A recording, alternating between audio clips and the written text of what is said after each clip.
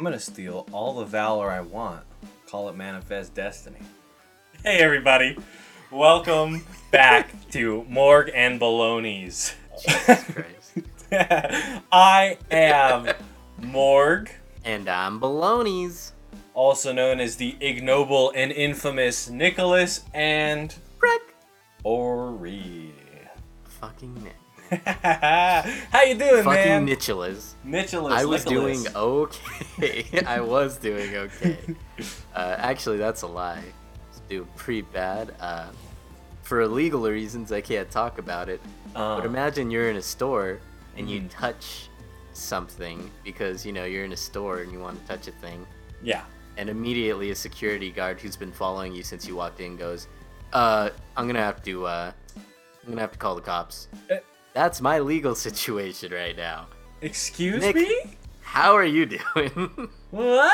You can't just say I that. can't talk about it. Okay, put this one under the folder marked evidence. Jeez Louise, I didn't know it was, the world's famous, first ever, felonious podcast. Probably not true. I'm sure they're podcasts by felons. I'm And also, also I'm sure. not a felon. It's just how would we listen to it there in prison? They still get computer time. Not in California. Oh, shit. I don't know if that's true. I just don't trust You're in them. Washington. Woo, you're not. Not in Nope. California, though. Neither of us. We kind of struck out on that one. I've been doing good all right. Washington back on lockdown for now, so you know, Okay. back in the hizzy, as George Bush would say. I just ordered. I got a couple things ordered Corey in the house. from the Amazon, the rainforest. I got my favorite movie, Low. We've talked about it a couple times on this podcast so far. I never shut up about it. It's my favorite movie of all time.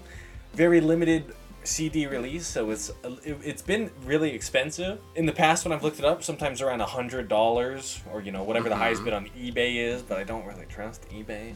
But I got it for. You're right not to. I got it for $20, which is fucking great. Shipping. That's really good. $8-ish. That's fine. So I'd pay $30 for this CD in a heartbeat, and I did. Nice. DVD. Sorry, they're different things. Quote unquote. They are. It was bothering me, but I also thought it was very funny. I also got a couple board games just to pass the time. Exploding Kittens is a classic one. That's a good one. You draw a card, explode or don't explode. You'll find out later, or immediately. And then Mysterium, which is kind of like a combination of Clue and maybe like charades, but it's like visual only.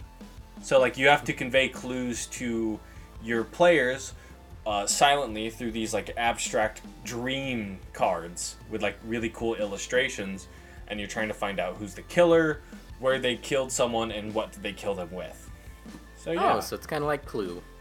It is. It's kind of like Clue, but a little bit of flavor added to it, and I love it. Yeah. It's really cool. I'm down. We'll play it on the next Morgan Baloney. Just kidding, probably. The very visual game we'll play on the audio-only podcast. After that, we're going to play Pictionary and I will add Twister. just so. Well, that one you say out loud, like right hand green, then you can imagine our beautiful Imagine bodies this. intertwined. I just put my right hand up to touch green. Isn't this thrilling? And his fingers grazed mine, and now we're just looking at each other, not sure what to do next.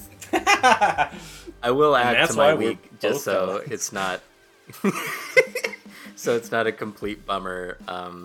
I had a really nice week at work. It was very chill, and I got a few projects done, and I started writing a new play at work. So, because I have some free time, I'm at a desk with a computer in front of me. And, yeah, so, I mean, it wasn't all bad. That's just the dumb bullshit is the thing that sticks out the most in my week, which is why I brought it up. Nicholas, do you want us to roll into our next topic here? Yeah, let's roll into a game Greg likes to call Log lines. Oh, yeah! That's Nemesis from Resident Evil saying log lines. Stars. And that was an impression of him, I think. Yes. So log lines, a quick overview of the rules. Each person has two log lines, two log lines from popular media and one for an original project of theirs. The opponent then must guess which is the original idea for 1 point, and has the potential to win a second point for guessing the underlying connective theme between the three. There are also flex points available, which you get for guessing what the other two log lines are from, guessing what movie they're from, what show, or what book. That's pretty much it. Those are the rules for log lines. Nicholas, do you want to start us off, or do you want me to schlap this bad boy? Oh, I will start us off today, this week. Take the All torch right. and run with it, my Log- Olympian friend. It's true. A lot of people don't know this. I am a former disqualified athlete in the Olympics. Do not fact check us Do not do it. Logline. on that specifically. Number 1. In a secluded town, two people must fight off horrific worms. Logline. Number 2. A young woman accidentally summons a spirit inside her new home. I misspelled new, wrote near on the logline. But new is the word I meant. Third one. I can repeat that without the commentary if you want. I think I got it for now. Okay, but please okay. keep going. 3. A teenager wants to leave Earth, accidentally summons a whole bunch of aliens, all trying to take him away.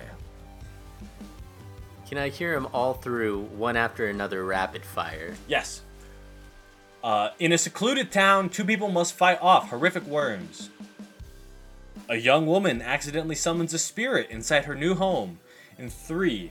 A teenager wants to leave Earth a teenager who wants to leave Earth accidentally summons many aliens, all trying to take him away. I'm pretty sure your idea is the second one. That is incorrect.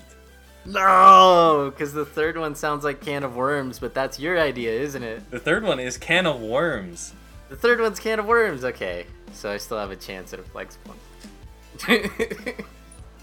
Man, so your idea is the first one. Yeah, I probably should have done that with more decorum, but I guess you figured it out. It was the first one. I'll give you that point. That's it. No, because I guessed the second one, and then I said Can of Worms for the third thing. True. Not counting that as a point, Okay, as I'll leave it official to your point discretion. keeper. Thank you, sir. Man, what is this? The second one is like 50 movies. Come on. So think about. I gave Greg this hint before, but my theme it will help you figure out the movies. So what is the connector between the first log line and the third log line? First log line, it's a couple, and they're fighting off worms. In the third one, did you say second or third? In the third one. The third one is Can of Worms, and they're trying to take him away, the aliens. He asked for help. Is it SOS? No, there is a specific word you've used in both of them. Oh, fuck. Okay. One of them's in the title. I was gonna say Invader. Oh god, it's Worms. Worms is the theme. Worms is the theme. So that should help you figure out the last That's movie. unbelievable. Can I hear the log line again for the one I haven't guessed? A young woman accidentally summons a spirit inside her new home. It's And gotta be a worms are worm involved. spirit. Worms are involved. It's the spirit of worms. Worms are involved. It's not Evil Dead because The it's spirit not home. It's a cabin. turns into a big worm.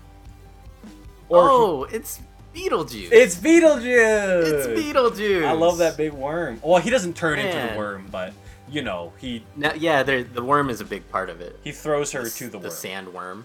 Yeah. Or is The it a Mars worm? The Dune It's a parody.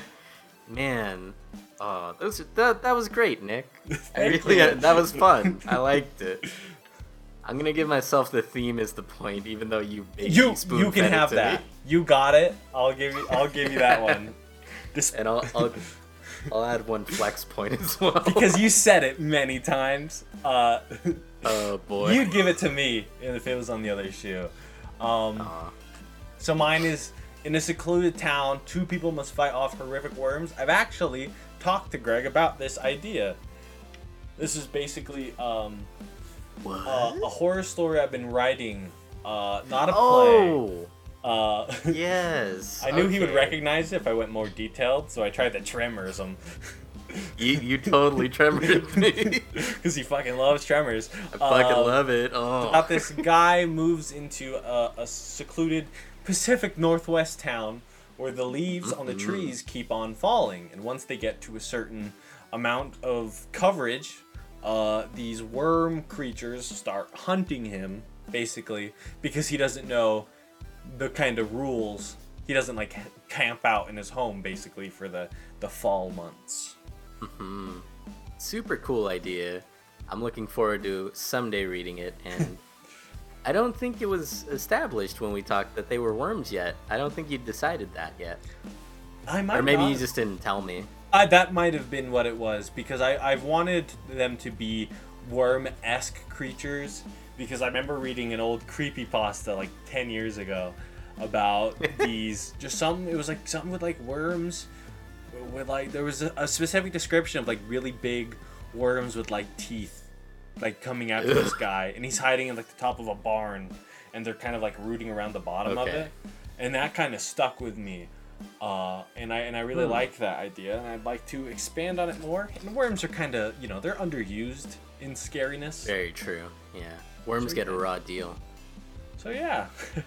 Nice. Well, thanks for sharing, Nick. You ready for my 3 log lines? Sure am. My theme is very obvious, and I think the movies are as well. So Okay, that means I won't get them. that means you're not gonna get them at all. Here we go. Logline number 1. A nerdy guy who's never done the deed finds the pressure mounting when he meets a single mother. Logline number 2. A virgin sex ed teacher's world is turned upside down when he encounters 2 students who want to help him come out of his shell. Logline number 3. A high school senior drives cross country with his best friend to hook up with a babe he met online. Okay, third one's Sex Drive. Yup. The second one is yours, and is the first one, is that 40-Year-Old Virgin? That was a sweep. You nailed it. You nailed every movie and mine. Themes Virginity. Fantastic. I've seen Sex Drive a lot, unfortunately. It's not that good a movie. Oh man. Why do you keep watching it then? I was a kid and I saw boobs. It was on That's very Showtime fair. on demand. I'm not proud of it, but I did watch. There's a version of that movie that's like super uncensored, which is just they add a bunch of dicks and boobs and fart noises to it. Just like it's Sounds incredible. Hell yeah. it actually makes it worth it, because it's just there's no plot relevance to any of them, and they're like all added in post. It's really good. I like to think it's just like Fight Club. It's just a quick like single frame added in of a dick, and you're just like, ooh, uncensored. So this logline, the one that was my original idea, it's actually a web series you can watch on YouTube if you want. It started out, the very first episode and the subsequent one, it was just me and a few friends, and we were like, we should make videos and put them up like every week. And after the first one, they were like, guys, this was really funny. We should make like a series out of this. And that's what we did. Some of the episodes are okay. I think there's some funny bits in each episode, but yeah, the season finale for season 1 was probably my favorite thing. And we scripted the first 2 episodes of season 2, and then everyone quit. No one wanted to do it anymore. It died like on a hill, holding up its own sword, and here we are. It's still on YouTube if you want to check it out in the links below. Oh, what a great round of log lines.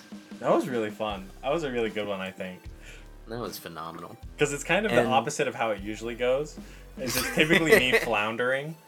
And you're like, okay, I can smell Nick from a mile away, so that one's his. Typically. Not this time. He tremored me.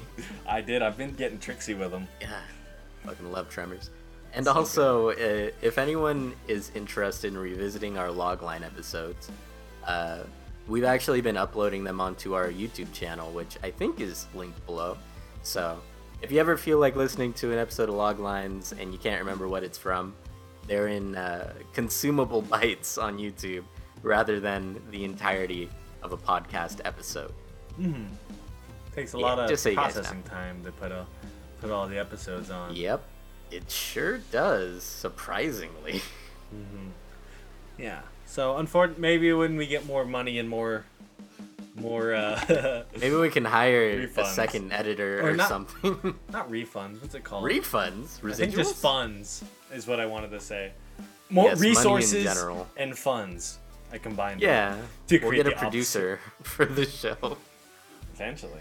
If anyone out there wants to produce our show, hit us up. We won't know what to do, and we're not paying. Not yet. We'll get there. Yeah, I think so. You'll expose. All our bald women will, hold us up. Speaking of exposed bald women, check that. Click that image file I just sent you. Hey, yowza! Amazing. Boom. Winner. Perfect. Perfect. What's wrong with us? Okay. I don't know. That was a really good fun Christian round of log lines.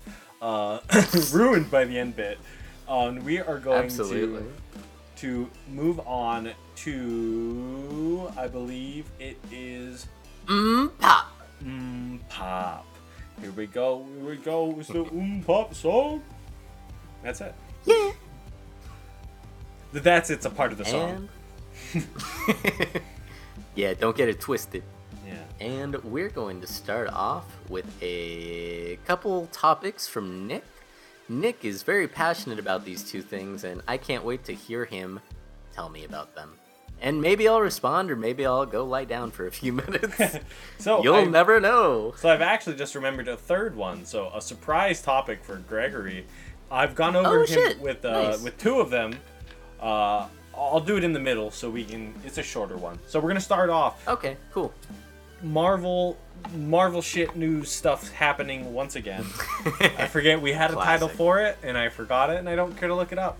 Deadpool 3 is happening. Surprisingly, a lot of people figured that it wasn't going to happen, and since Disney has acquired Deadpool, they're sticking with Ryan Reynolds, Fancy Reynolds on Instagram. Don't follow him. Follow me, nicholas.roy.morgan.ii. He's returning. I believe most of the cast that are returning as characters. I don't think there's going to be any replacements.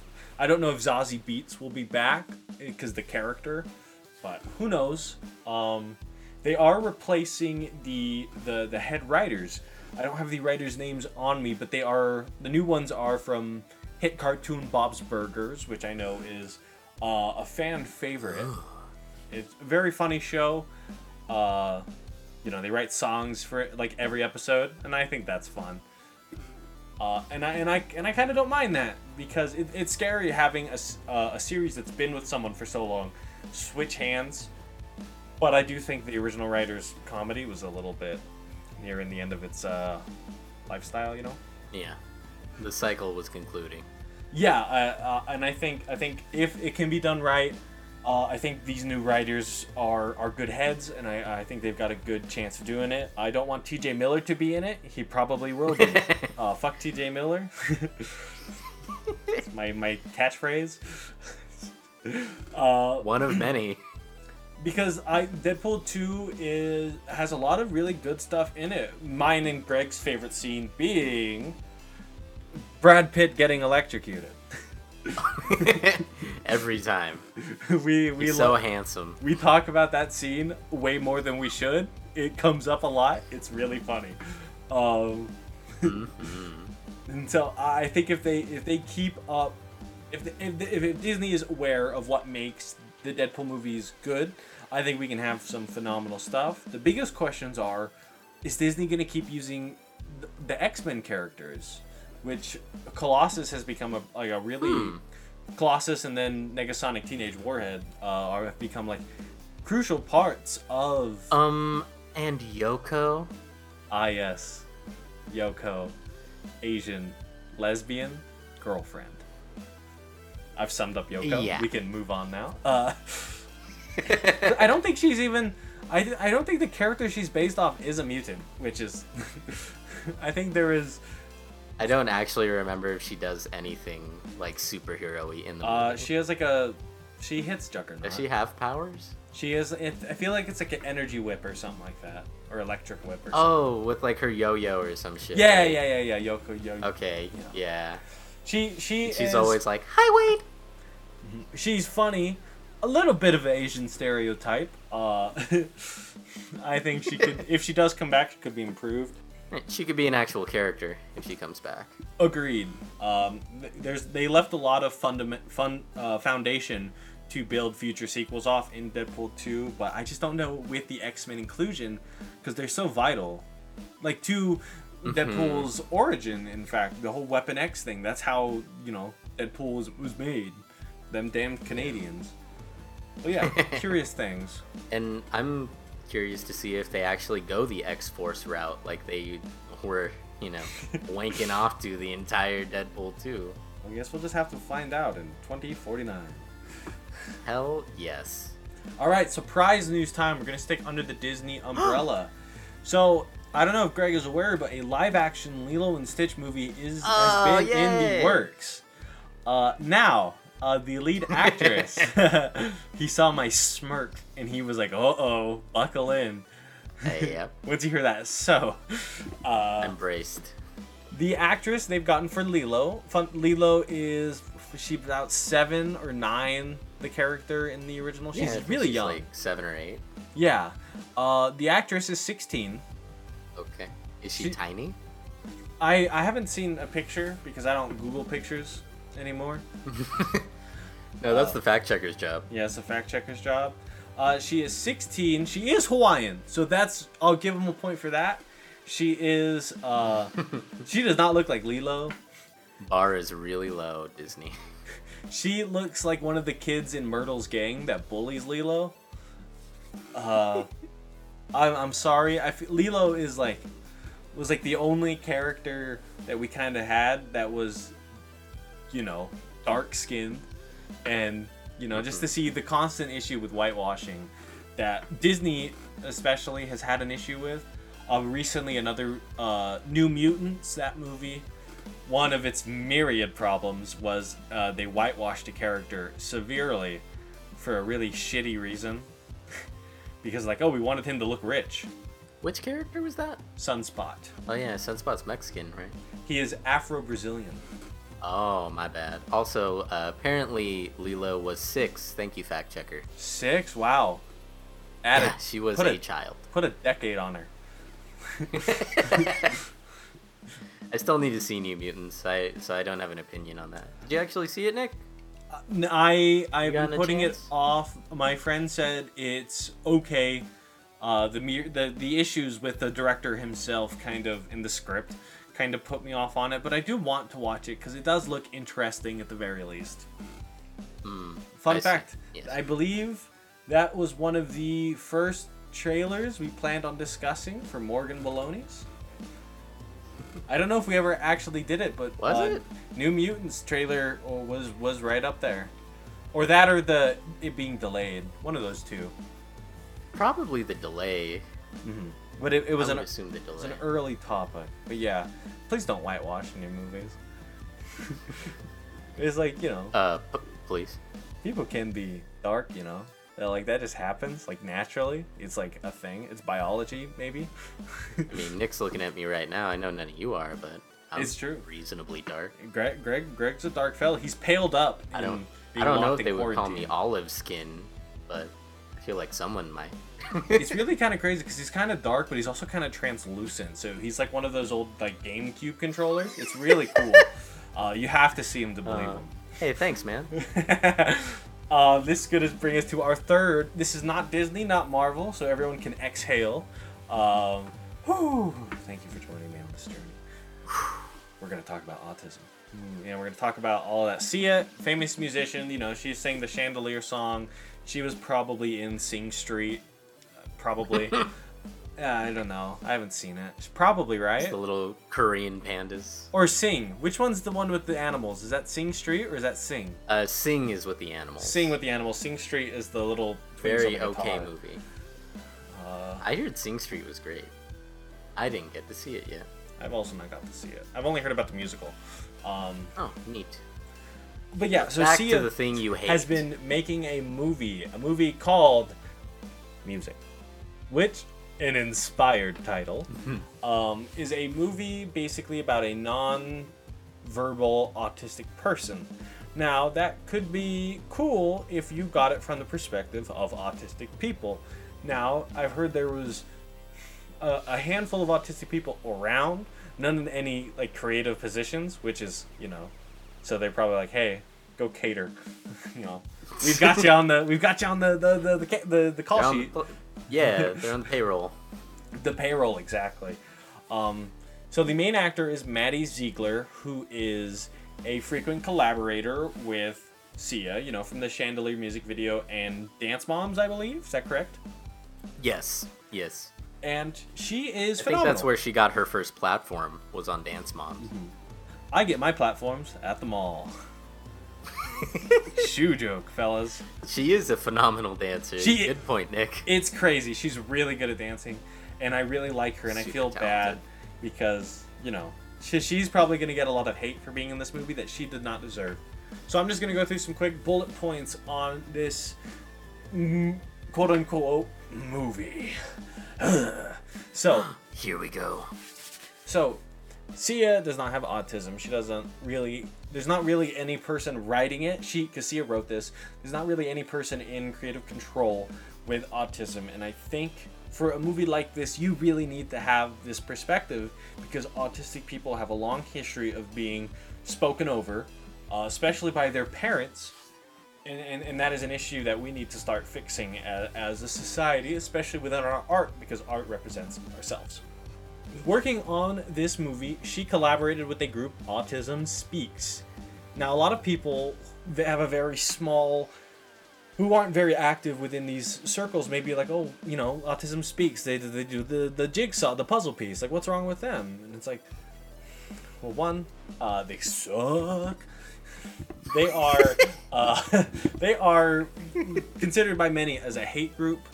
They are a bunch of people without autism that have some sort of tangential relationship to autism, basically saying they know what's best for. It's a lot of mothers, parents of autistic children, you know, saying like, oh, autism has made our lives so much harder and we want to work to stop autism, and treating it like a disease, like these are broken people, and they're not. Autism is not it's not making you not work. You just think in different ways than someone who does not have autism. It's really just that simple. And there are different tics, and you can learn, because I have many autistic friends, and if you talk to them, for the most part, you can find out. But this movie is specializing on non-verbal autistic people who struggle with actual verbal communication, and this person finding different ways to express that. Now, they auditioned one non-verbal autistic person for the role. The reason that they did not hire her was she couldn't adapt to the work conditions, which... Sounds like an excuse, Nick. It sounds like a big fucking excuse. Because one, if you really cared, the whole movie's about this, adapt to them. Exactly, yes. And two, Maddie Ziegler, frequent collaborator, Sia has actually been quoted as 5 years ago as saying she has written a movie about music specifically for Maddie Ziegler to be in, and it's this movie, Music. It's so strange for her to make this choice. Do you think it was something she did while writing it, or something that she's like, well, there's a market out there that I could exploit when she got into the production stage? Apparently she's been writing this movie for 3 years and had this idea 5 years ago. So I think that answers your question. It's a little bit. Somewhat. It's a messy situation. Now, there is a person who gave they're like encouragement to make this movie. a person I like to call Lena Dunham. Now, if you haven't been watching the last couple episodes, I fucking hate Lena Dunham. She is just a horrid person. She has, manipulated and abused many people, including her child sister growing up. And she just thinks that's cool. She was like, oh well, we all change, we all move on. I'm like, wait just a little bit. Wrote a book about it. Let's move this back here. So we have Sia and Lena Dunham on this movie about a nonverbal autistic person without having any autistic person's perspective. No autistic person helped write this or anything. And no autistic actors were actually given a chance, it sounds like. Exactly. In fact, some autistic actors, an autistic actor was talking to Sia on Twitter recently, and Sia's response was to call them a bad actor. Oh my god, dude. One of Sia's quotes was something along the lines of, "Fuckity fuck, I'm so fucking mad, why don't you all just watch my fucking movie first?" Really? Yes, I will find Jesus Christ. the exact quote. But some more news. Horrid. Maddie Ziegler doesn't even want to do this movie. We have audio talking about how she is really scared that people are not going to like her portrayal and all this, and she's getting all this pressure because Sia, has been writing this specifically for her. Probably has connections with Maddie Ziegler's mother, which is a lot of pressure. No offense to Mrs. Ziegler, I don't know you. I probably never will. Hopefully. All right, that last one's a little bit of a joke. But here's the quote from Sia, quote unquote. Grrr.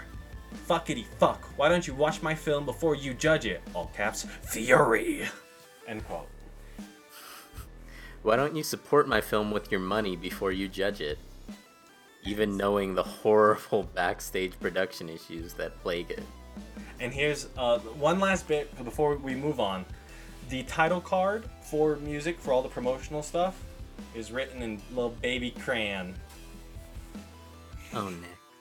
Which, I shouldn't have to spell out why that sucks. But if you had to. But if I had to. In baby crayons. In little, what would it say? It's basically saying that autistic people are children, which is another reoccurring thing of Autism Speaks. Autistic people are adults. When they're of adult age, of course. They're not born an adult. That'd be weird. It'd be cool. They're not It'd be Benjamin weird. Buttons. They're not Ben Stiller, Benjamin Buttons. From Walter Mitty. Hey, I like that movie, Mystery. I didn't expect to. I did. All right. Weird bits in it. Good. But we're gonna move on. Please don't support Sia's movie. Grr fuckity fuck and all that. Would you like to take us? I sure won't, Nick. Would you like to take us to our trailer segment, fella? Absolutely. So we're going to try trailers a little differently. We're just going to read off the log lines of the trailers rather than describe every frame of the trailer. Sorry. And if we happen to have notes that, pertain to specific moments, then we'll talk about them. And the first trailer that we have today is Tom and Jerry. The movie. Tom and Jerry, adaptation of the classic Hanna-Barbera property, which reveals how Tom and Jerry first meet and form their rivalry. Now, I didn't get this from the trailer at all, but that's another fun little side thing about these log lines. We kind of get a little more insight. So now we have a trailer. The log line of the '60s movie. I'm looking at the image. It says 2021 next to the title. Nick, are you saying this sounds exactly like the movie they made in the '60s that was Tom and Jerry? I feel like because this movie, well, maybe we'll get into it. This movie did not seem like it was. It seemed like they had known each other a long time.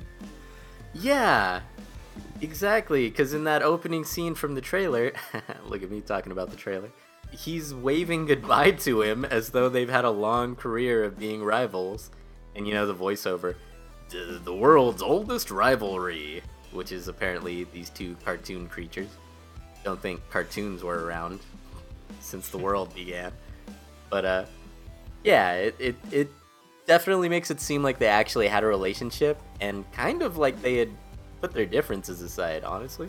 And maybe that's going to be a thing in the movie, but overall, the trailer just didn't wow me at all. It almost looks like they intentionally got a bunch of actors that were like A-, B+ tier.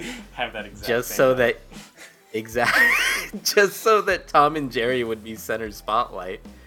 And this is like a personal thing, but Chloe Grace Moretz, I thought she was spectacular when she was, a child actor, but now that she's older, I don't know, there's just something about seeing her now in these various roles and something about her voice specifically that just don't connect like they did when she was, a child actor in Kick-Ass and Let Me In. It's kind of like Shailene Woodley. I fucking love Shailene Woodley when she was in The Fault in Our Stars. Then I saw her in Divergent and I was like, really? Like, I don't know. It's like the voice really held me back, and that's probably my personal issue, as I mentioned.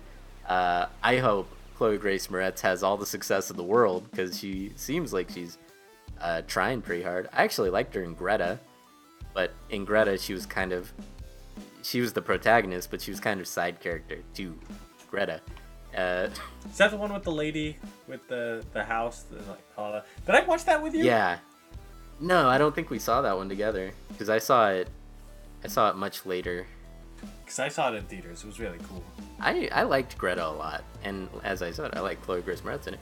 But it just kind of feels to me like Chloe, like there's a Divergent timeline out there where she did Kick-Ass and she did Let Me In, and then she was like, man, I really like the behind the scenes stuff. I'm gonna direct or write or produce.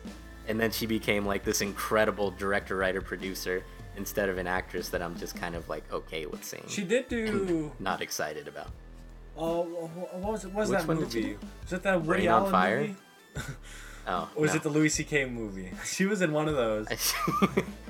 I don't think I saw that one.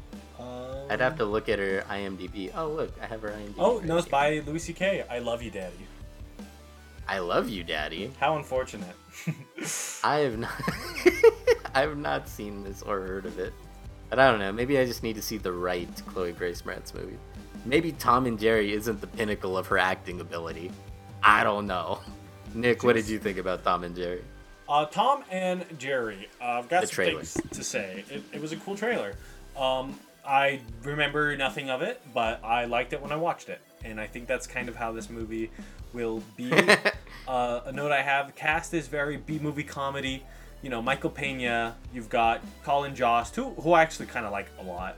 Chloe Grace Moretz, who's kind of been floundering in movies for a while. She was in Suspiria, which is cool, but far from like a starring role. That is pretty cool, though.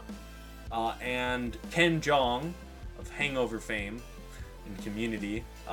Yes. Who is like, I think he's cool as a person, but I think he's kind of like the kiss of death for me now in movies. Like I kind of just instantly log out when I see him because he kind of, I think he's very similar spot to like a Melissa McCarthy. He is kind of sassy Asian man, and point laugh, haha, that kind of stuff. Yeah, I know But what you're saying. This cast it doesn't seem like they hurt at all. They seem extremely inoffensive, which is kind of, in a way, its own layer of offensive. Because if this movie's not going to be great, I want it to be like off the walls terrible. That's fair. I think I do, but And those are pretty much like my only negatives. I don't like the cast too much. But the animation, I love the Roger Rabbit kind of. We haven't seen it in a while, but animated cartoons in real life, I think it, especially nowadays, it looks really fucking good. Has there been better? Yeah, I don't care. It still looks Yeah, pretty Roger cool. Rabbit, he just said it. Yeah, Roger Rabbit is still the best of its kind. Cool World is a flawed movie, still does it really well. Monkey Bone, that's a good one. The effects are the best part of that movie after Brendan Fraser and Monkey Bone. The Looney Tunes back in action also worked really well, I thought. Who is it? I just love Nick trying to name more and more of these movies what's that it, Barry? he likes better. Who is it? It's Barry and Moosewinkle. Who was that? That one was fun. The squirrel and the I know moose. what you're talking about. I don't also know had a their fun names. I think it's Bullwinkle. Yeah, Bullwinkle. Something in Bullwinkle. Percy and Bullwinkle? No. Fact checker, could you get that up? Fact checker.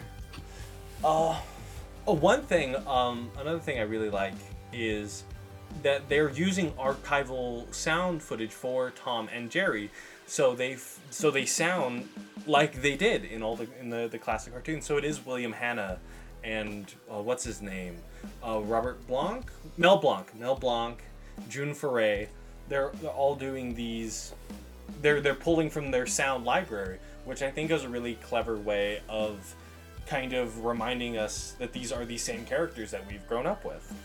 Yeah, if not paying new actors, it's Rocky and Bullwinkle. Rocky and Bullwinkle, exactly. And the hot lady. That is a very interesting thing. I didn't know that, obviously. I don't research. But I like that touch. That makes it feel a little more at home. And I will say all of the little stunts that we did see them like trying to pull seemed very classic Tom and Jerry. And, you know, if this is like them setting roots for what they're going to be, it fits really well. Yeah, I'm hoping it'll be, you know, some fan favorites. Like classics. Like I hope we get the Bulldog Rex, maybe. Oh, yeah, I hope that awesome. he turns up somehow, or just an allusion to him, because he's always in the best ones. So it'd be really fun, even for just like a sequence, to have him come in and then be gone. But I also want them to mix in some new ones, like they had. Like a stormy action scene, you know, it's still comedy, but it's like them on. Yeah. He's like on the very phone end, wire. Right? Yes, where he's like a bat. Yeah, and I think some cool stuff can happen in this movie, and I am going to be tentatively excited for it. Well, that was Tom and Jerry, and now we move on to our next trailer, Gunda. Very similar to Tom and Jerry.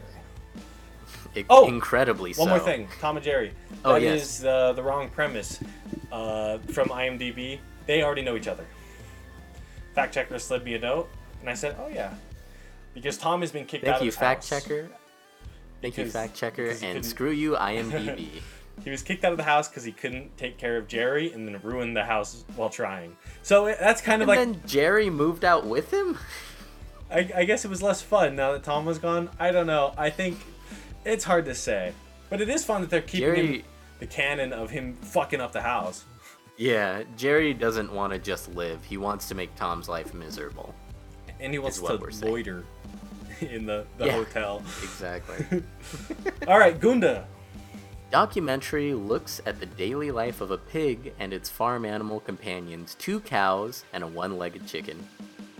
Nick, do you want to start us off, or do you want me to roll into it? I would like to start us off. Now, a fun thing. Take it away, brother. So, you'll immediately recognize from this trailer, this movie is in black and white. They did not paint the set and animals that way. It's a fun little filter they used. A film trick, you may call it. There's also no dialogue. This is there is no one's talking over it, as far as the trailer leads us to imply. Which is very similar to Triplets of Belleville, I believe is the movie, the animated movie. It's French. It's almost complete. All the dialogue is completely incidental. It doesn't really matter. It's all told visually. And while obviously this is more of a documentary look into it, I do feel like there is going to be a sort of a narrative to this that can be really interesting. Also, so it's kind of similar to the Samsara movie, the cycle. Samsara, Baraka, which are these long, completely silent documentaries. Mortal Kombat characters. Yeah, Mortal Kombat characters. Looks into different cultures and stuff. They're really fascinating. Meditative, which is a word that is used in the trailer for this. And I think this movie is going to fill a similar niche. And I think black and white's a cool one because farms and stuff tend to be kind of boring colored. In my opinion, I think farms have boring colors. But the trailer does seem to imply a sort of narrative with it, with, you know, it starts off with the pigs and the animals all lying about. Then you have, for the rest of it, it's them slowly getting together, and you start to see a lot of movement in the trailers, and it ends back with them, you know, in where they started. So I could really like a very loose kind of their day's process is probably what I'm assuming, or maybe like over the time of like a week or so. Not too sure. Has animals. That's really cool. I'm a big fan of animals. The one-legged chickens. Pro lamprey. I am pro lamprey. I'm pro animals tentatively. So this Except is hippos. Co-directed, co-written, and co-edited by Viktor Kosakovsky, who is a Russian documentarian. I don't think I've seen any of his movies. Yeah, this is his first one in. Oh yeah, this is the first one I've seen. He's got a good amount of them, but There's no sound. well, I feel like he's. I mean, there's no dialogue, not sound. Yeah, so I guess it doesn't truly matter.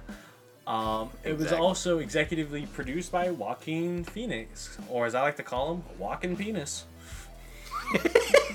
What? Joaquin Penis. You don't like it? I love it. That has never come up before, so I don't know who you're talking to, Nick.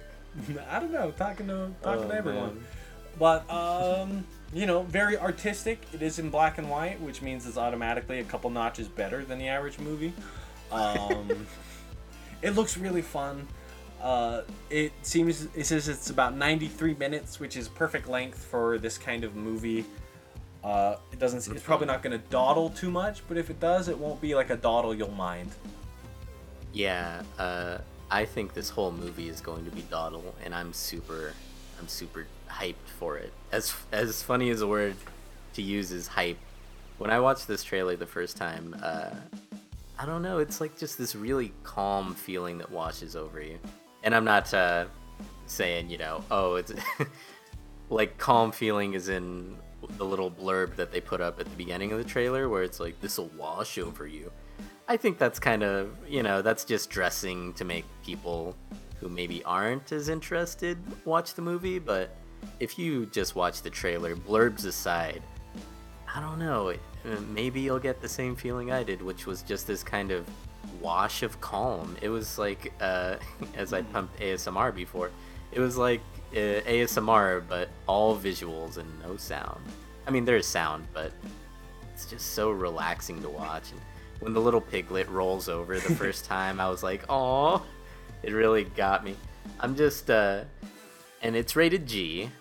At least that's what it says on IMDb. Yeah. So I don't know if this will happen, but I have like just a little. I have trust issues, I guess, because I have a little fear that at some point, because it's like a documentary in the life of farm animals, It's gonna end with one of these pigs is gonna get slaughtered. Yeah. And I don't know if we'll see it. I don't know if like they'll just show the mom being taken away, and then the next morning they're grilling bacon or something, and that's like a G way of showing. Exactly. Like I'm a little worried something like that's they're gonna plague dogs us. I haven't watched the Plague Dogs. I really want to, but it was recommended by Super Eye Patch Wolf recently in a video, and that looks horrifying. And I'm afraid that Gunda might, just dip into the horrifying for just a sec. I feel like Just with itself. the G rating, I feel like we're mostly safe, because I think that would go into disturbing imagery, which might guarantee a PG. If they don't actually show the slaughter, if it's Yeah. just like they take the mom They don't away have that- and the piglets are fine, No Country and then for Old next Men morning, gun. yeah, exactly. I feel like you can get away with G, like how the old movies used to get away with actually crazy stuff. You like tits. But yeah, like straight up tits. Shout out, Earth And- Girls Are Easy. Hey, I was gonna say Never Ending Story, the statue with the big old boobs. Watership Down also had a pretty low rating. Watership Down is brutal. The old one is brutal. I haven't seen the new one on Netflix, nor have I seen the old one, but I know a lot of the imagery because it was disturbing, and I had to see it. So, yeah, I'm just a little worried about that, but this movie really does look like it's just kind of something nice that you put on and kind of enjoy. Watch the animals be animals for a while. But again, animals being animals means getting slaughtered, so I'm a little scared. What were you gonna say? Now Nick? that you brought that up, I really want this movie in the last act just take a left turn, Animal Farm, George Orwell, and we see these animals rise up. That'd be fucking awesome, and still have this We're gonna meditative rise up. documentary style. Like, that'd be fucking Um, cool. Two of the piglets like, I'm Snowball, and the other one's like, I'm other Animal Farm name. I cannot remember. It's Snowball and it's not Napoleon. I don't know. Nick, do you remember the other big pig boss name? Is that from something? Yeah, from Animal Farm. Snowball yeah, is, I think, not the really. big bad. Yeah, I Spoilers think if you're you haven't right. read Animal Farm. I haven't read it in a long time. I don't remember the character. I read a book inspired by it. Yeah. I don't know if I shouted that Oh. out in Swallowing a Donkey's Eye by Paul Tremblay. Nope, you haven't, and that sounds crazy. Moving on to the next trailer. Here we go. Here Chaos we go. Walking. A dystopian world where there are no women and all living creatures can hear each other's thoughts in a stream of images, words, and sounds, called noise. So, I didn't get that when I watched this, Nick. I don't know if you got that. What I got from watching the trailer itself was I thought it was implied that all the women in the world were murdered because when they were around, like, men's thoughts are put into the physical dimension. And I thought it was just like they went crazy and they were like, we can't help, the women can't do this to us, and they killed all the women. And then suddenly another woman appears, I guess from a spaceship? I don't know, I was foggy on all the details for this.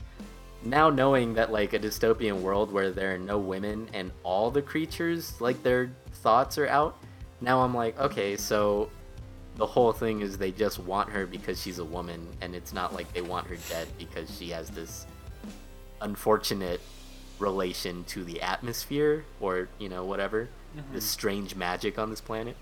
And that's a little bit of a bummer for me because that was the most interesting part of the trailer for me, that she kind of forces this out of people, because I never saw her thoughts coming out, and they make a point to reference that her thoughts aren't coming out of her head. And you know, it seemed interesting that some men are like, we made a horrible mistake killing all the women, and other men were like, there's a woman, we gotta kill her. Like, Mads Mikkelsen seemed pretty clearly to be, you know, supportive of having women again, which I liked, because I like Mads Mikkelsen, and I like the scars on his face. But yeah, and then aliens come in, and I'm just, like, extra confused, like, are the aliens, what? It got really weird for me. I didn't really understand what was going on, and now reading the logline, it feels even less clear to me. But I don't know. What did you think of this trailer, man? How'd you like Tom Holland? Would you mind reading that logline for me once more? You got it, boss. A dystopian world where there are no women and all living creatures can hear each other's thoughts in a stream of images, words, and sounds called noise. Okay, yeah. So Daisy Ridley crash lands on this planet. It's presuming she's from a different planet, because she doesn't have Yeah. the noise, which is what they call it. It's kind of weird because we don't really get a good explanation for anything in the trailer, and that's kind of a good thing and kind of a bad thing, because I do like the mystery around it. But then if we don't know the rules, that every character kind of, we don't know exactly how to relate to each other character. Like Mads Mikkelsen is, as far as I know, the villain, and he doesn't. And I didn't really get that feeling. He doesn't. He doesn't. He's their protector. His Wikipedia So I hope he's the description villain. says he's the cruel mayor of Prentice Town. Oh. So- okay. Yeah, I should have thought that with the scars. So he's probably, maybe he's not like the main villain, because I think David Oyelowo is the main villain, which I don't. David Oyelowo is in this. Yeah, I don't think he's in the trailer. But he's He's described the alien. but as a violent priest who seeks after Todd and Viola, which are our main characters. Oh, okay. So the first interaction I had with this movie trailer, I fucking hated it. I watched it and I was like, this is dumb bullshit, and I hate it. I looked at the trailer and I was like, this is the ugliest trailer since Avengers Infinity War. And then I watched this trailer again and I was like, this is actually really not that bad, now that I think about it. It's not, like, it's definitely got the potential to be like a Tomorrowland level disaster, but it's got Daisy Ridley, who I mostly enjoy. I prefer her as like a side character, to be honest, because I haven't been impressed by her acting lately. But I love Tom Holland. He's really good. But this is him playing another boy with like a southern accent, so you can see him doing his little lip pout in the trailer, trying to force that accent. Yeah. Which is a little fun. You got Mads, and I always love Mads. He's so good. Cynthia Erivo, fucking phenomenal. David Oyelowo, I don't know if I'm pronouncing that correctly. Oyelowo? Oyelowo. That's how I've always heard it pronounced. Kurt Sutter, pretty good. Nick Jonas is a decent actor, at the very least. I don't have any complaints about yeah, Nick he Jonas. was in this. He was threatening our boy, Tom Holland. He's the mayor's son. Oh, shit. Yeah. David Prentice, and Nick Jonas is Davy Prentice Jr. Ain't that cute? That's just cute, I think. The aliens I didn't really get. They seem I don't kind understand of their relation at all. kind of like I don't know if they're if they'll just be the main bad guys, which I kind of don't want, because we can't really, as far as we know, we haven't seen anything to connect us to these aliens besides Scowie. And even then, they're not really that scary. No, not at all. But you reminded me, because I completely forgot the whole she fell out of space thing. Mm-hmm. Like the second after I said it, but she was probably running from them. That makes sense. That's probably the thread, which is a thread. Stupid thread. But I mean, but it does. There. It's a stupid thread, but it does inspire. Where is Daisy Ridley from? Are these aliens from that same planet? We also need to know. I don't know if they said this in the trailer, but I don't know if all the women on the planet were murdered, if they just disappeared. Nah, they're just gone or dead. So if they're gone, they're probably that's probably the Daisy Ridley descended from an alien planet after they went on an emergency ship without anyone realizing it. I'd rather that not be the case, because I think that's very obvious. I hope you nailed it. We'll find out. One thing I do really like, and this trailer is messy. This movie's probably going to be messy. The effects don't look bad. The costumes don't look bad. But what I really like is the effects in general of the noise, and how you get these kind of conjunctive stuff. Cool. It's a really cool dynamic, especially with Daisy, who is not only the first woman these guys have seen in years, is a hot woman. Oh. And and I don't know how old they're trying to make Tom Holland look, because he perpetually looks 16, but he is 24. He's older than us, or older than me. How old are you? I'm 26, Nick. That's right, 94. You said he's 24 in real life? 24 in real life, because Daisy Ridley's 28. So I was like, are they close to being related to be in? And I was like, yeah, that's not a bad gap at all. They're close enough. They're both consenting adults. That's good. That's always good. Yeah, and so I'm like, all right, I'm kind of down for that dynamic, even though he's got his silly little accent. I didn't much care for them attempting to make some kind of, like a little light banter with each other, where he's like, I don't know if you don't like me or my dog, and she's like, I like your dog. I thought that was hilarious, because it's like... I was like, oh my god. Because it's kind of her resisting the attempt, and because he's like, I don't even know if you like me. And he's like, I like your dog. Yeah, it's super lame, I agree. Hey, I will say, I didn't recognize Daisy Ridley at all when I first saw her. I knew it was her going cool. into it, so I didn't have that chance. I had no clue. Mm-hmm. And even after I found out, it was only in the close-up that I could really tell it was her. Mm-hmm. She's got this big Maybe old blonde wig. Just because she's blonde. Yeah, that's exactly what I was thinking. It's not a if it is a wig, it's I've seen better. And if it's her hair, dear God, put down the peroxide, sister. I think this is all I've got to say on. Let me recheck my notes, because I haven't looked at them yet. No, that's about it. Go ahead. I think the premise is cool. Who knows how it'll turn out, though. And that takes us to our next trailer, Last Call. The last days of the poet Dylan Thomas as he dreams and drinks. Nicholas, what do you think about this trailer? Alright, so I am not familiar with Dylan Thomas. I know a little bit about him. Do not go gentle into that good night. That shall have no dominion. Like his big ones. And that's only because I looked him up, and those are what popped up. And I was like, oh, I don't think I ever realized connected to who they were. He also says one of them in the trailer, which helps. Yeah, I didn't remember that. Nick. So, first off, this movie is about poetry. It's about a poet, so this will inherently lose some people's interest because of how artsy it is. And I'm a little sad about that because even though it is just about, it's about this guy, his feelings and his personal relationships and how he expresses them. And that is maybe not the most exciting thing on paper, but some of my favorite movies exist solely of that kind of stuff. So I'm really excited for it. I don't know anyone in this cast besides Malkovich and Reese Irvis. What's his name? He's got like a weird, hard to pronounce name. It's like Reese Ifans? Reese Ifans? Ifans. He was the lizard. Oh, wasn't he in Fargo? I have no clue. But he was fact checker, look that up for He was the lizard in Amazing Spider-Man though. And yes. And I like the lizard. I like the lizard. He's probably my favorite part of that movie. Big lizard. How can you hate him? He's a lizard. But even though I don't know these people, they all look really impressive. Like there was not a bad actor in this group.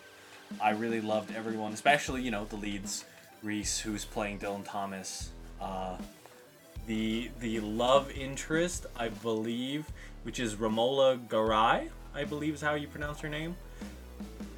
She's also really good in this trailer, which isn't a lot of footage, but I liked what I saw. An interesting thing about this movie is how they play with the filters, or like how you perceive these, because a lot of it is in black and white, and then you see other bits where it's got this really dreamy glare, high, or is it low saturation? Everything's kind of blurry looking into each other.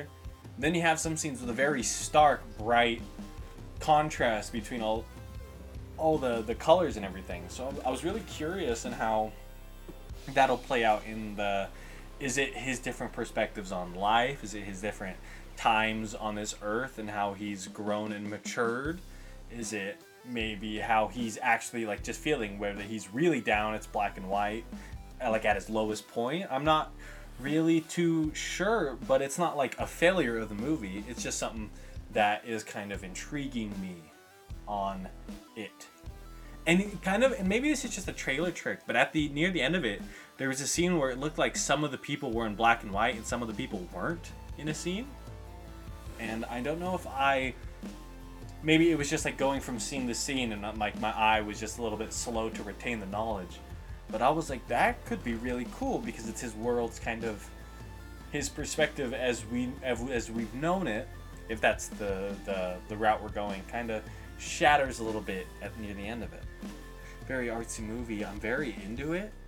I don't know if I'm like I'll guarantee I'm going to watch this as soon as it comes out into it. I don't think I'm at that level, but it's definitely if I see it scrolling by, I'll get it. How do you feel on this, Gregoria? I love this trailer. It's so dramatic, and it's just all of it works really well for me. Because I'm not terribly familiar with Dylan Thomas. I'm somewhat familiar with his work, and by that I mean the one poem that they featured.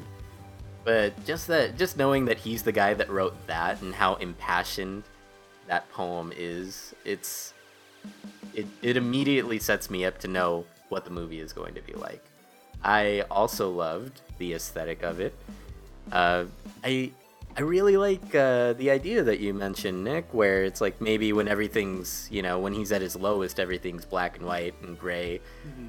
Because in some of those scenes, you see like some of the women in his life are still in color, or they're like faded color. Mm-hmm. And it really, if that is true, it gives you the sense that, his world may be dim and depressing, but he's like, she would be the one bright light in it. And even in the scene where we saw her in color and everything else black and white, she just screams at him, and they're having an argument about, mm-hmm. What they mean to one another. And all of this works for me. I really love this trailer. I love when he's reading the poem. I usually don't like, snarky, quippy lines when the character doesn't fit the line. I'm specifically talking about the end of the trailer when he's like, "Have you thought about giving up the drink?" And he goes, "Oh, you mean the cramps and the diarrhea and the vomiting that come from it? And he goes, yeah. And he goes, well, how will I handle that without a drink? And normally, I would hate that line because I'd be like, come on, you really... When did you write that line? When you were at the bar last night? Come on, dude. But he's a poet, so, like, I believe that he would say that shit. And I know, you know, it's all dramatized. It's all written by someone. But still, I believe it. And I believe him. I believe he's depressed and he's getting through all of this. And seeing him at the little stand too, smoking and with a drink and reading his thing is just like, ugh. I can't wait for this movie. I really want to see it, personally. Like, I might rush out to see it. Not to like a theater, but, you know, I'll rent it at home. I don't know, like, yeah, exactly. It appeals so hard to me specifically, and I don't know, maybe if you like a lot of the movies I like, that'll tell you more about this movie than my bad job describing it. And that's gonna take us to our final trailer. Run, a Hulu original. Run. A homeschooled teenager begins to suspect her mother is keeping a dark secret from her. This movie is Munchausen by proxy. Clearly, it says dark secret, but it's pretty obvious that that's going to be the secret. And maybe they'll do a turn at the end where it's like, oh, it's not Munchausen by proxy, it's just Munchausen syndrome. And like the daughter is actually doing it to herself. Exactly. Maybe they'll pull that bullshit. That's horrifying. I was always told I But- had Munchausen's. Really? Yeah, Well, I'm sorry to hear that, Nick. I hope you don't. me too. I don't think you do. But yeah, it's like, it seems pretty clear that this is going to be a Munchausen by proxy situation. This movie looks like Misery mixed together with that one plot point from The Sixth Sense that takes up probably like a quarter of the movie. And I don't know, it looks okay. It's not something that I'm like dying to see, but it's also not something that I'm crazy about. The acting seems alright. I think the daughter in her wheelchair, she looks like she's acting her ass off. She's really trying in this role. I don't know if it's her first role and that's why, or if she's just like super into this movie, or if she's just, you know, a good actor and she puts her soul into things. But I'm more interested in her performance than in her co-star, who I believe is Sarah Paulson. Yes. If I got her name correctly. Yeah, thank you.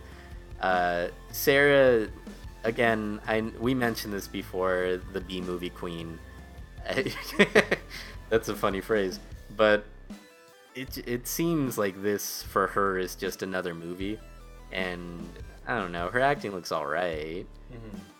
She doesn't really convince me like I think someone who actually has Munchausen by proxy syndrome would be convincing, you know, like they actually care.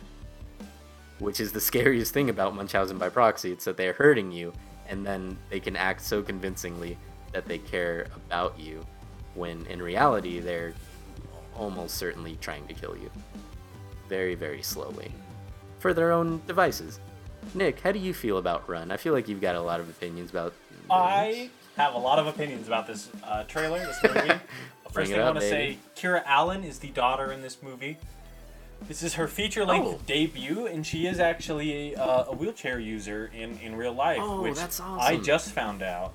One of my fears about this movie, hearing about it, was that it would be, you know, a very ableist kind of, you know, what's the term? Oh man, it sucks to be in a propaganda? wheelchair. You know, that kind Propaganda? of something like that, or like trauma porn. You know. Like oh yes. Us trying to, you know, thank God we're not in a wheelchair. Am I right? No, it actually. Well, it is called Run, Nick. That's why I was thinking it, because it's. Yeah, that's unfortunate hearing that. I feel like hopefully there is. Well, one, hopefully, I hope that plays into it somehow. But two, I hope it doesn't play in that she runs out of the wheelchair. I hope Didn't that's it kind not of seem like that's where they That's were going, what it though? seemed like. Seems like she's gonna stop taking her meds, and then she's going to get better, and then run out of her chair. Mm-hmm. Or something like that. Let's see. Also, I also did not know, obviously, that she was an actual wheelchair user, or that this was her debut, and that's fucking awesome. Good for her. I'm trying That's to the best thing to come out of this movie, regardless of quality. Trying to see. I don't know what Kira Allen, like what she has that she uses the wheelchair for, because if she is a paraplegic, I don't think she will be running. Maybe that's a little bit tasteless. A little bit. Tastes bad to me. But I hope that the solution is not that she stands up and she runs. I want that not to be it because it's really bad. But so here we go. Run. Yeah. Sarah Paulson is fraught woman with nice hair. She has been this character, I don't know, 30 times in the last 3 years. I'm getting kind of fucking tired of it. Oh. Jesus. It was like, Brought mother with nice hair. Oh yeah, sometimes she's like, I can't have daughter, and that might be one of those shows. But it's like, in American Horror in Freak Show, she played 2 fraught women with nice hair. I'm fucking. She's not a bad actress, and it's cool. Nope. She's like one of like the biggest, like gay celebrities acting right now. Because the other ones are like, Ian McShane, who's, it's like soft. He's retired. great in Cats. Soft retired, we'll call that. You have George Takei, who's also at that same kind of point, but it's like, oh man. And I want her to have better roles, because this is just she seems to be doing the same thing where she's like, oh, she's sweet and she smiled, and then she looks into the camera and the smile drops. And she's like, what did you say? And then, we've seen it. Gave me goosebumps. I had to watch all of fucking Ratched, and and it's just that. That's that. It's all of that, and that sucks. We finished with the Sarah Paulson talk. I'm gonna move on because I actually really like this trailer. Oh, nice. So this very much seems like a rib on the Gypsy Rose story, which Gypsy Rose is a real person who she was always held in by her mother or her aunt or whatever, and told she had all of these diseases, these disabilities. You had to be in a wheelchair most of the time. You can't walk too long; it'll hurt you. And it really affected her mentally, and it ended up with Gypsy Rose killing her aunt or her mother. Jesus. In an act of, I think, self-defense. #Free Gypsy Rose. Not a joke. Wait, she's in jail? She's in jail because she killed the person who was torturing her for 20 years. She also lied to her about her age. Oh my God. So she would always think she was 16 or 17. She was like 24 or something. Jesus Christ. It's terrible. And I think that's 100% self-defense. I think she should be free. If you want to be mad at me, go ahead. I don't care. Free Gypsy Rose. But there's also a little taste of The Visit. M. Night Shyamalan's seminal horror jam, The Visit. Because it's like, who is this lady? I'm looking her up, and it's like, oh. My favorite part in the movie is when she's looking her up, and she's like halfway out of like a briefcase or something, where she's standing behind the table in the background. It's kind of hard to tell. My TV's not the biggest. Sarah Paulson, that is.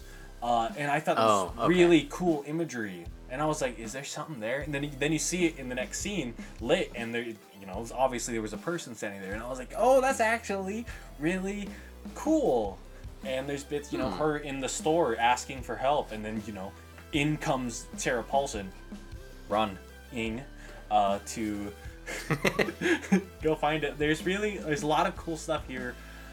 There is a thing I noticed. This reminds me of the movie Secret Obsession with Brenda Song. Have you heard of this movie? I don't think I've heard of this. So tell me about it. This movie is, Brenda Song is in a car crash, and she is she gets amnesia really bad from it.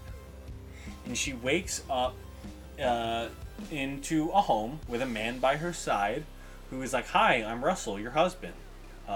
Your name is Jennifer." And she's going that. She's like confined to like a wheelchair, I think. And eventually I think she gets the crutches. But she's on like the second floor of this, like, it's a nice house out in like the woods kinda. And spoiler alert, this guy is not who he says he is. Shock and awe. He's her stalker that faked all these images and stuff around the house and faked the story after killing her parents and boyfriend. Oh shit, okay. It's not a good movie, so I don't feel bad for spoiling it there. It's okay. There's some really funny bits in it, like it's not well acted, but it's like it's a very similar plot line. And obviously this movie came out last year, so it's like, you know, people were just writing, and it's not, they're just writing it and it happens to come out, because that happens with movies. Not to mention all the time. This isn't the most real, like, original thing, because Munchausen's by proxy is a very real thing that happens to, you know, more people than you'd expect, but less than you'd hope. What? Oh, sorry. Nicholas. That was as a quote to defunct YouTube channel Two Best Friends Play. Matt McMuscles, who does his own stuff now, who would always go, it's like, it's less than you'd expect, or it's more than you'd expect, but less than you'd hope. And it never works. Like, it's one of those, it's always bad. It's really funny, though. It's so funny. I love that. Man. But it really reminds me of this movie Secret Obsession, which also has Dennis Haysbert from the All Assurance, whatever, you know, and Major League in Sin City, of course. Oh, from Sin the City. Allstate, I know that one. Allstate Insurance. He was really good in the Major League trilogy. He plays the Voodoo Savage Man, which is, you know, it's a racist role now. No. But it is. It's a dated '80s like sports comedy. It's really funny. Okay. But yeah, I think this I'll looks. have to see it sometime. I think this judge for looks myself.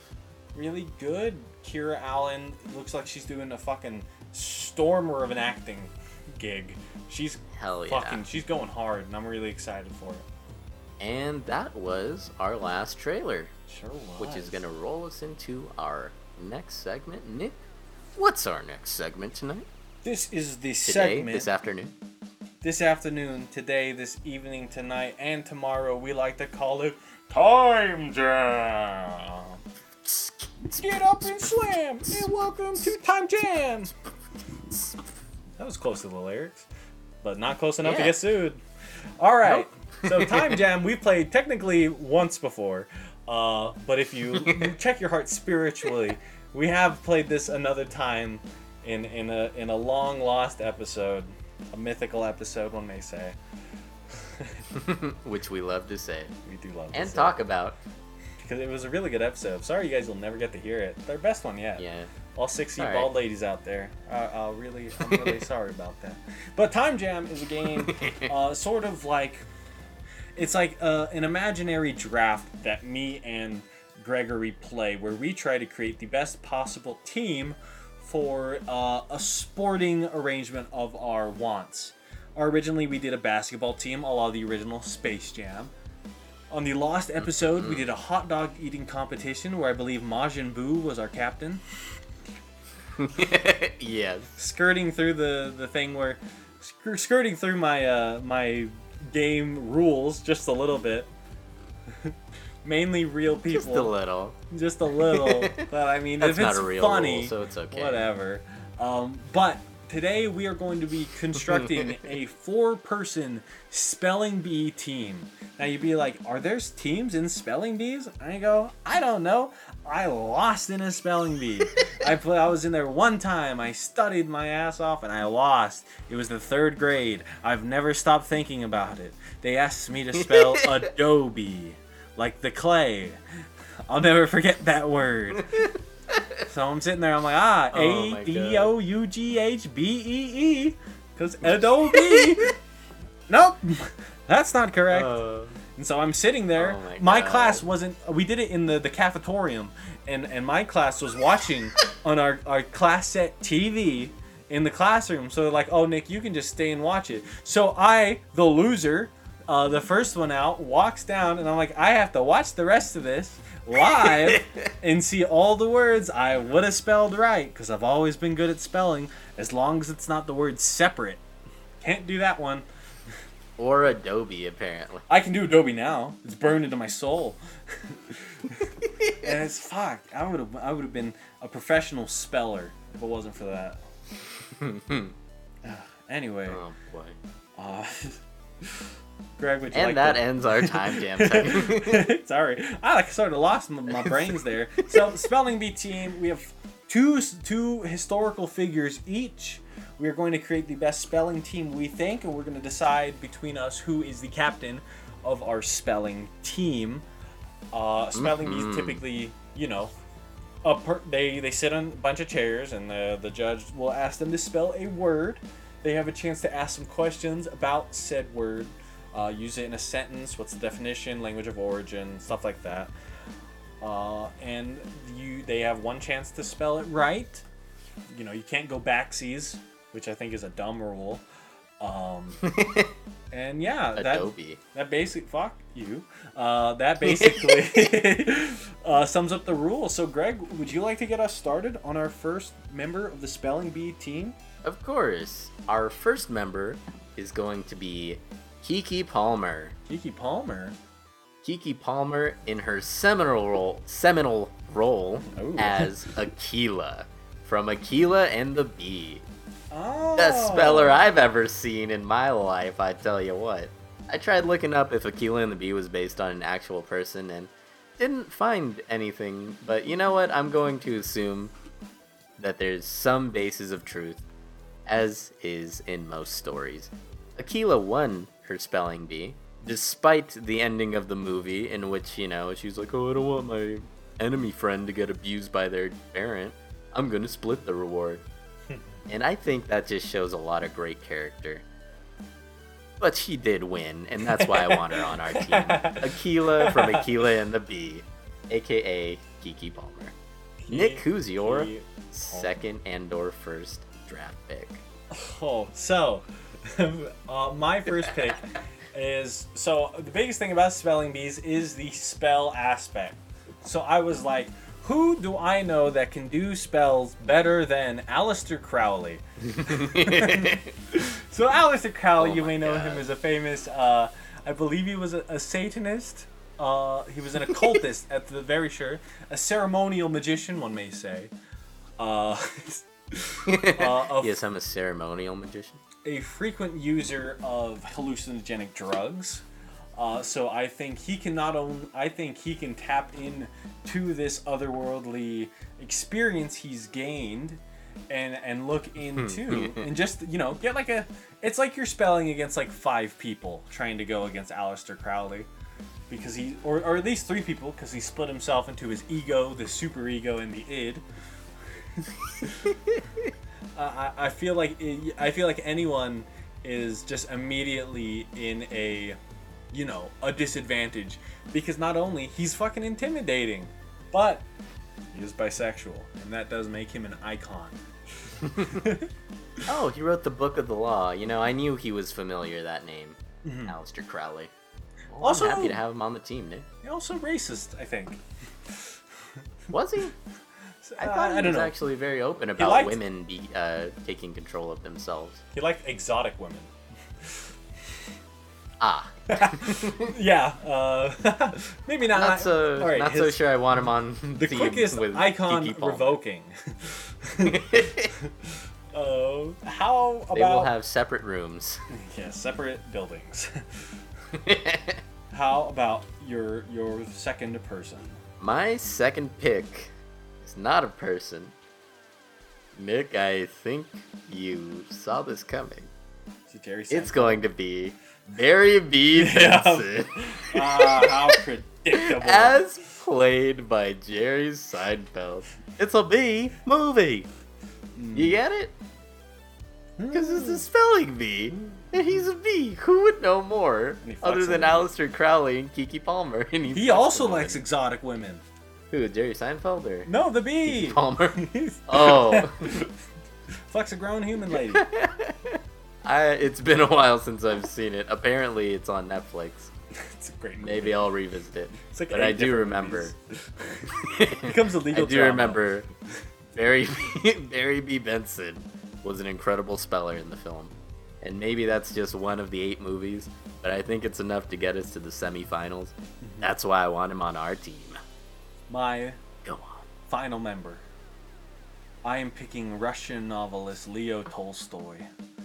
What? I think That's a great choice. Leo Tolstoy, one of the greatest literary minds of all time, at the very least of Europe.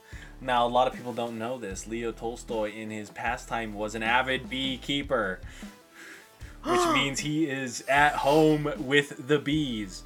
So not only does he have this vast literary knowledge, he did, was it War and Peace? Yeah, War and Peace. Yep, War and Peace. Anna Karenina. Anna Karenina. Horrible movie. Anna Karenina. 1878, before movies were invented. The book. Horrible film adaptation. I also like The Death of Ivan Illich. It's probably my favorite. It's his most accessible story, but it's also my favorite of his. I think because he has all this knowledge, so he's got this mastery of the language. Plus, he's been around bees, so the biggest killer is not. So the biggest killer at spelling bees is not knowing how to spell something, unless you're me, Dobie. It is the nervousness. It is being in front of all these people watching. It is the sweat dripping down your brow. It's the bad microphone they use on purpose so you don't hear them clearly. It's Palm sweaty, mom spaghetti. exactly. There's vomit on Leo Tolstoy already. Tolstoy 2. That's the one where Sid's there. Nick, you're just killing it today. Come on, man. Phenomenal. But Leo Tolstoy, I think he is a Russian kind of stone-faced man. He's not going to be nervous. Akila may be a little nervous. I think she's got the spirit. Aleister Crowley, after about an hour, the sweats start happening with all the drugs he's on. All the drugs. Barry B. Benson is a bee. They don't live very long. That's why we need the Iron Man himself, Leo Tolstoy. I 100% agree. I think Leo Tolstoy should be our team leader. He was a beekeeper, apparently. Exactly. He can keep track of Barry B. Benson. Amazing.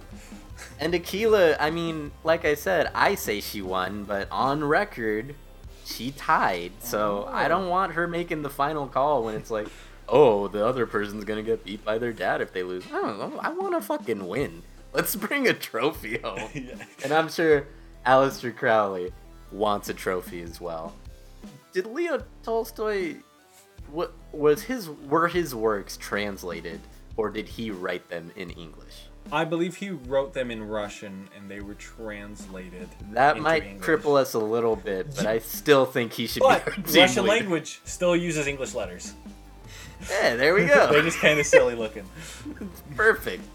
Oh man, I'm glad we agree this time, Dave. That's a good one. Agreed I was expecting fast. you to fight on that one. I'm glad that we agree. As long as it's not Aleister Crowley or Akila, I'm going to tie the bee. Oh man. Oh man. That was incredible. Amazing. What a good round. Thank you. That was our time gem. Yep. Our team, Akila, played by Kiki Palmer from Akila and the Bee. We have real life occultist, the master of spells, Aleister Crowley. We have tiny little fella Barry B. Benson, played by the worst part of Seinfeld, the TV show. And of course, we have the seminal novelist Leo fucking Tolstoy. Tolstoy, our captain. Get out of here, Prospector Pete. Kind of looked like Tolstoy. All right, that Very was fair. a really fun round. Dare I say, better than the one we lost, maybe. Possibly. You'll never know. Possibly. Yeah, you won't. So, Sorry. we've done our 3 games today. This brings us to the end of our little segment, our show today with a little part we like to call End Notes. End Notes. We're going to the End Notes. Leo said bring the End Notes. Yeah. Our classic End Notes jingle never changes, always the same. Gregory, would you That like... one might have been, actually. I said Leo Tolstoy. I hope I didn't say that last episode. That'd be weird. Yes, Nick, I would like to start us off. I'm going to start our End Notes by recommending the film that I watched recently, Horns. Ooh. Nick, have you seen Horns? I love Horns. What a great movie. Dude. Good book, too. Joe Hill, son of Stephen King. So, as Nick said, the novel that Horns is based off of is a Joe Hill novel, which is the pseudonym for Stephen King's son, Joe King Hill King. Also known as Joe Hill when he's writing, because he doesn't want to just get all of his, merit from his father's name. Mm-hmm. But we all know what his pen name is, so, I don't know how far how long that lasted. 5 years. Yeah, exactly. But yes, I'm here talking about Horns today because I watched it. It's on Netflix. I don't know how much longer it'll be on there, because I had it on my watch list for a very long time, maybe longer than a year. So maybe its numbers up, but if you get the chance, I definitely recommend Horns. It's got Danny Radcliffe dressed up as Wolverine. He's got the yellow, he's got the brown, he's got the horns that look like the hair. He looks like Wolverine. It's like an audition tape, at least, wardrobe-wise. But he's in it. It's essentially about Daniel Radcliffe being blamed for the death of his girlfriend, would-be fiance. He was going to propose. Spoilers, but he gets into that pretty quick. And it's pretty obvious that he loves her that much anyways. Which is what makes it so real. But this movie is incredible. It's super funny. It's really well thought out plot-wise. There's something that's kind of like... There's a plot device that exists primarily just so the movie doesn't end 30 minutes in. But I can forgive that because the rest of the movie, him going up to people with his horns, compelling them to essentially voice their deepest desires and their darkest desires, is really entertaining. It's funny most of the time. Sometimes it's like cringe funny, like say when you go to your parents' house and you hear what they really think about you. But there's also a lot of great personality to the film. There's two officers of the law. There's his brother who's a musician. There's a waitress who wants to be famous. Nailed it. And it's just seeing Daniel Radcliffe interact with all these different characters with his horns and compelling them to do the right thing, which is be truthful, which no one in this town wants to do. It's very interesting. It's very beautiful to watch. The cinematography's nice. And, man, when you get into the third act, it's just fucking balls to the wall. It's You don't expect when the third act happens. It comes out of nowhere. And then you're like, okay, you're in. Oh, man. Exactly. Cool. It throws you in at a fucking speedball's pace. Mm-hmm. And it's so good. If you guys like gothic film, this is a must-see. I think it's weird. I feel like everyone I've talked to or mentioned this movie to is like, oh yeah, I love that movie. But no one recommended it to me. So I'm going to take this platform and use it to recommend a film that I think everyone should see, which is Horns. It's a good time. The love story will make you cry. It made me cry, at least. And yeah, you just got to watch it. You got to watch it. Nick, you like Horns. What else do you like this week? I would like to recommend the book. There is a movie based on it, but I'm going to talk about the book today. A Monster Calls. By... Sorry, I had a hiccup there. Patrick Ness, and the cover is done by Jim Kay, and the cover is very important. He's the illustrator. Fucking phenomenal. But it's from an idea by Siobhan Dowd, who I believe is a deceased a writer. Yeah, 2007 she passed away. 2007, also the year Joe Hill revealed himself to be King's son. Huh. Yeah. Don't fact check that. 10 years he lasted. Which is, it's better than I would have done. So, this story is from the perspective of... It's written by Siobhan Dowd, who wrote this while she had cancer. So, this is one of them movies where cancer manifests as a metaphor. We'll find out what that metaphor is in just 1 second. So, the story is this 13-year-old Connor O'Malley. He is being bullied at school. He's British, so everyone's, they all talk funny. They call his in the movie they call his mom a slaphead, which just means someone with bald hair. Which is your first kind of sneak peek into the fact that mother's got cancer. It's a clever way of doing it. Slang. If you know the slang, which I appreciate. So the mother is suffering from cancer, and she's really trying. And Connor is this 13-year-old who's really struggling with having to deal with not only his parents having cancer, but everyone at the school knows his mom has cancer. So everyone's walking around him, and he feels way more isolated. He feels isolated on both fronts, both at his house and in school. And this manifests in this nightmare he has. This reoccurring nightmare where it doesn't go into details in the book, which is a strength of it. It's with... The quote is on here, the one with the darkness and the wind and the screaming. And that's how it's described. A little less subtle in the movie, but but it manifests like that, and he has that reoccurring. I don't know if it's every night, but it's almost every night, and so he dreads going to sleep. Eventually, one of these days, he wakes up 7 minutes after midnight, recurring time, in their backyard. There's this big graveyard overlooked by this yew tree, which is a big dense tree, and it comes to life as this gigantic, terrifying, grizzled old man who tears open his house and goes into him and basically says, I am going to tell you 3 stories, and on the 4th time I arrive, you will tell me a story back. If not, I'm going to eat you. And so Connor's like, what the fuck? Something like that. Maybe not as crass.